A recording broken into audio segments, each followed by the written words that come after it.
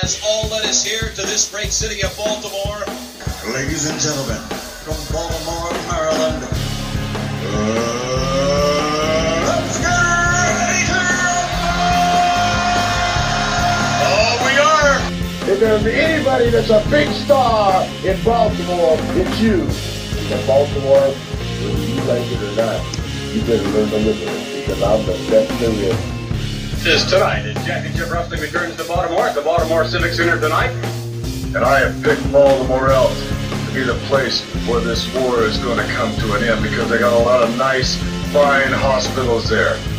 You know it, I know it, and Baltimore is. It's the Night of Champions in Baltimore, Maryland, in the Civic Center. Hello, wrestling fans, and welcome to the Wrestle-Rama podcast.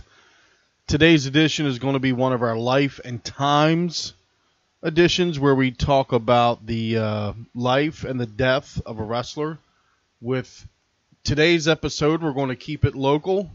We kind of feature Baltimore, Maryland wrestling history.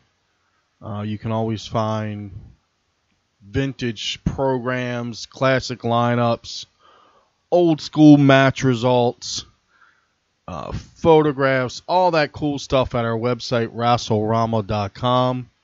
You can find it also on all of our social media outlets, whether it's Twitter, Facebook, Instagram. That's all at Wrestle-Rama, RASSLERAMA. I encourage you all to check it out.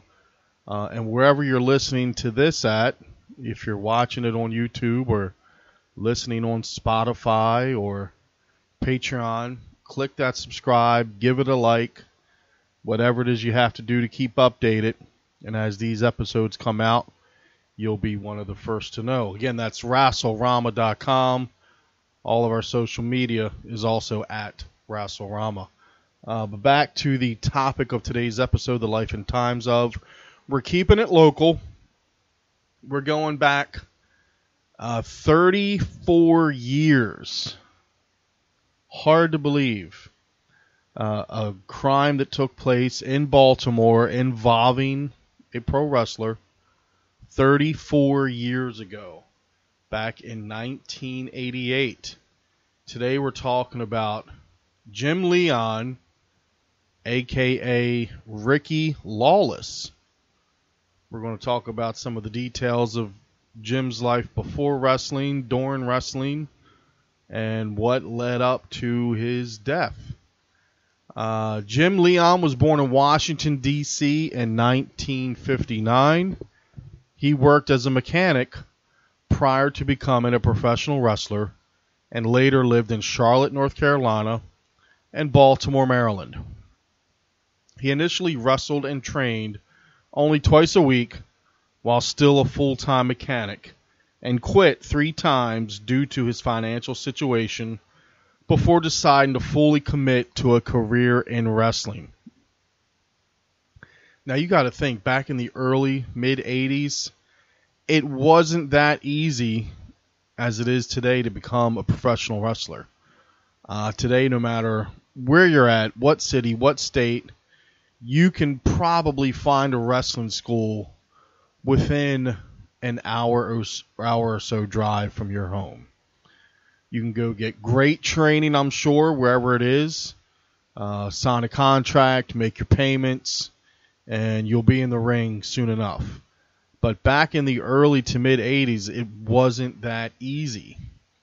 Let's get back to the story. Throughout the 80s, he wrestled up and down the eastern United States and eventually became a regular in International Championship Wrestling and the National Wrestling Federation.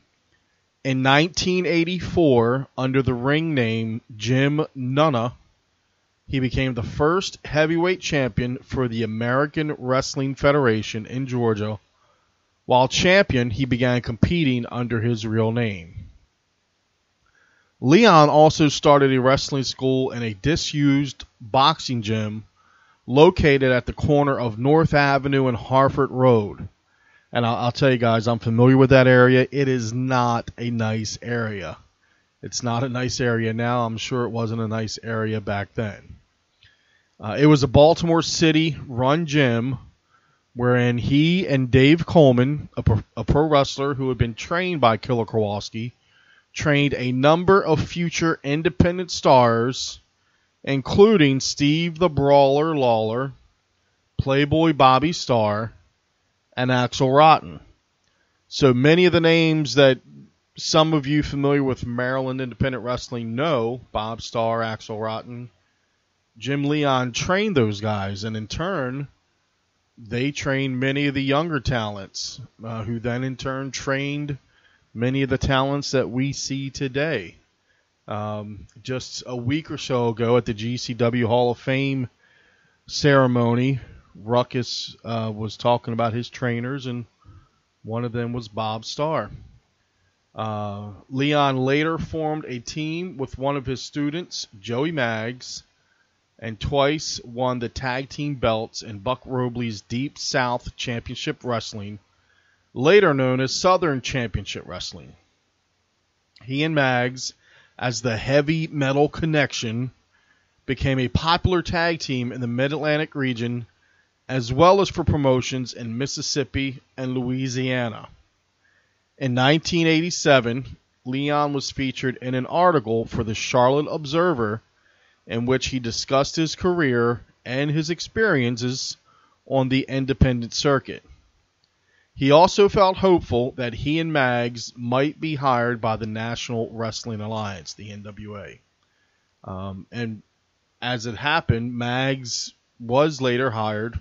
He did TV work for NWA, WCW, as did Bob Starr and Axel Rotten. Before Axel got his fame in ECW, Axel started. He was in Global, and he also received somewhat of a lower mid-card push, I'd say, in like 91. He had a feud with PN News. So yeah, Maggs, Bob Starr, Axel, they all got TV work with WCW, so I'm sure Leon would have been there with them or before them. During the summer of 1988, while wrestling for Frank Kane's Star Cavalcade Wrestling, he and his student Axel Rotten briefly held the SCW Tag Team Championship after defeating the Smurfs, Corey Stevens, and Dynamite Kid. And I'm pretty sure this is not the Dynamite Kid that we all know from Calgary, Japan, and WWF fame. So they defeated the Smurfs for the titles in Montgomery, Alabama. They later dropped the belts to Rick Anderson and Snake Watson. In September, he defeated Moondog in Bainbridge, Georgia, to win the promotion's heavyweight championship. The title had been held up the previous month when their last match ended in a double disqualification. He has been credited not only for having trained some of the top Mid-Atlantic independent wrestlers of the 80s and 90s, but for being one of the standout stars during the final years of the Territory era. Now, this may be stretching it a bit. Nothing against the guy. Dr. Tom Parks, a former referee, said in a 2003 interview that Leon was a party animal, but he was also a very talented grappler. I really think he would have went far had he lived longer. Jimmy was funny, and he could have a 4-star match versus a broom. He really had a lot of talent. It's just too bad that more people didn't get to see it. Of course, when you party as much as he did and do some of the unwise things he did, you can't expect a long lifespan. Even though we didn't see eye to eye on everything, Jimmy was probably my best friend in the wrestling business. So that's a bit of the background, early wrestling days of Jim Leon. Now we're going to talk about his death.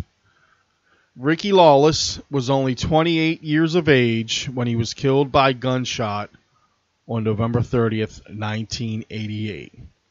A stalwart of the Mid-Atlantic region's independent scene, Lawless had also dipped his toe into helping others break into the business.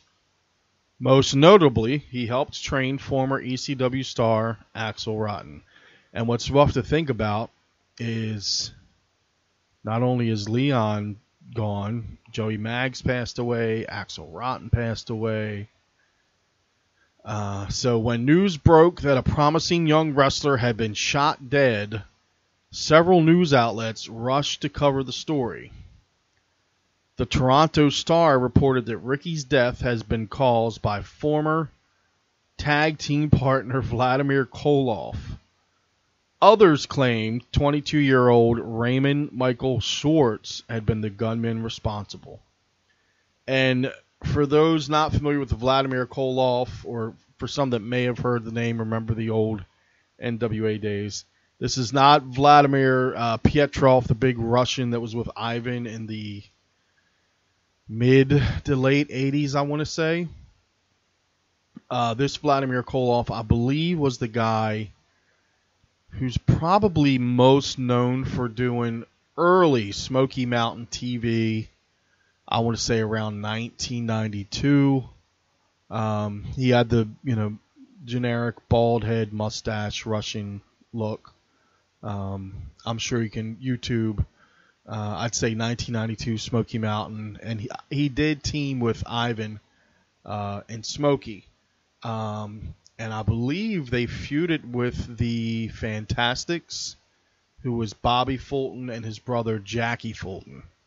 So YouTube that to get a look at what this Vladimir Koloff guy looked like. But some people said it was him, but it wasn't him. Others claimed 22-year-old Raymond Michael Schwartz had been the gunman responsible. That's where things get a bit muddy. A Hustler documentary, Hustler magazine. For those not familiar, Hustler was a dirty version of Playboy magazine. So Hustler magazine. Hustler documentary from May 1991 entitled Shotgun Justice, A Pro Wrestler's Final Fall, reported that the killing had been due to an angry husband who was incensed by an extramarital affair, presumably involving Lawless. Whatever the cause of motivation for Schwartz, he was found guilty in the eyes of the law and charged with first-degree murder. So let's do a quick recap. Jim Leon, Ricky Lawless, was only 28 years old when he was killed by a gunshot November 30, 1988. Some people at first thought it was his former tag team partner, Vladimir Koloff. Facts came out to reveal that it was actually 22-year-old Raymond Michael Schwartz. So this was 34 years ago. So 22 Raymond Schwartz, if he's still around, would be 56 years old now. Hard to believe. Seems like a lifetime ago, but this guy, if he's still around, I didn't look up to see if he's still living or what happened. I'm sure he's not in jail unless he's committed many other crimes. He probably got, I don't know, if he got life for 30 years. He probably did half of that, I'm sure. So whatever the cause of motivation for Schwartz, he was found guilty, charged with first-degree murder. So here's a article I did find involving this. This is from dailypress.com, written by Mark Felsenthal. This is from March 18th, 1989. Saluda. A man being held in the regional jail for allegedly not returning a rented car is wanted by Baltimore police on a murder charge, Middlesex County Sheriff Lewis Jones III said. Raymond Michael Schwartz, 22, of Wycomico Church in Northumberland County, was extradited from Maryland January 12th and jailed in Saluda on a charge of unauthorized use of a motor vehicle. Sheriff Jones received a teletype message from Baltimore police that Schwartz is wanted on a charge of first-degree murder in the shooting death of Medardo Jim Leon Jr. in Baltimore, November 30th. Swartz is a Baltimore native, Jones said. So the murder took place November 30th. He was extradited from Maryland January the 12th. And to show you how different things are, Sheriff Jones received a teletyped message from Baltimore police. The old teletype machine, now it's, instant email, text, even, fax machines are probably not used that much, if at all. So they received a teletype message letting them know that Swartz is wanted on a charge of first-degree murder. So Swartz rented a car from Saluda Auto Sales November 9th and did not return the car or pay for its use, according to the sheriff. Jones put Swartz's name and a description of the car on the National Criminal Information Network, a computerized system that helps police find people who have been charged with crimes and cross state lines. So Swartz rented the car November the 9th, didn't return it, and Ricky Lawless was murdered November 30th, so about 3 weeks later. Maryland police detained Swartz on what Jones believes was a stolen property charge in December. When police saw he was wanted in Middlesex County, he was extradited here January the 12th. The local charge was scheduled to be heard by the Middlesex Grand Jury March 27th. Now, however, Jones said that charge will be dropped. We're going to let the more serious felony take precedence, he said. Police are looking into the possibility that Swartz had the rented car with him at the time of the murder. When the Middlesex Sheriff's Department received the message from Baltimore, Swartz was charged with being a fugitive from justice. He was ordered detained without bond. Although the shooting occurred in November, Baltimore police did not have sufficient evidence to charge Swartz until Friday, Detective Donald Warden of the Baltimore police said. A hearing is set for Monday. And as we know, of course, Swartz was found guilty in first-degree murder. I tried to look up, like I said, that Hustler article from May of 1991, Shotgun Justice, a Pro Wrestler's Final Fall. Now, while there are outlets that are selling copies of that Hustler magazine, I don't want the whole magazine. I just want to read the article. So if any of you have Hustler from May of 1991 and want to send us a photo, a couple of photos of the article, we'd love to have them. But there you have it, guys. A brief history of Jim Leon, the trainer of Axel Rotten, Bob Starr, Joey Maggs, murdered in Baltimore, November of 1988. Hope you enjoyed this episode. We'll be back again next week with another look at the life and times, or we may do a life and crimes where we look at the criminal activity of pro wrestlers. Until then, check out all of our episodes at WrestleRama.com. You can listen to them on Spotify, Apple Podcasts, wherever it is you listen to them. And we have some episodes up on our YouTube as well. And check us out on Facebook. Again, all of our social media outlets, you can find them at WrestleRama. WrestleRama.com. That's RassleRama.com. And until next time, guys, take care and see ya. Has all that is here to this great city of Baltimore. Ladies and gentlemen, from Baltimore, Maryland,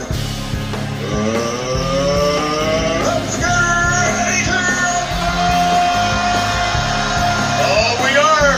If there's anybody that's a big star in Baltimore, it's you. In Baltimore, whether you like it or not. you better learn to live with it, because I'm the best there is. This tonight, as Championship Wrestling returns to Baltimore at the Baltimore Civic Center tonight.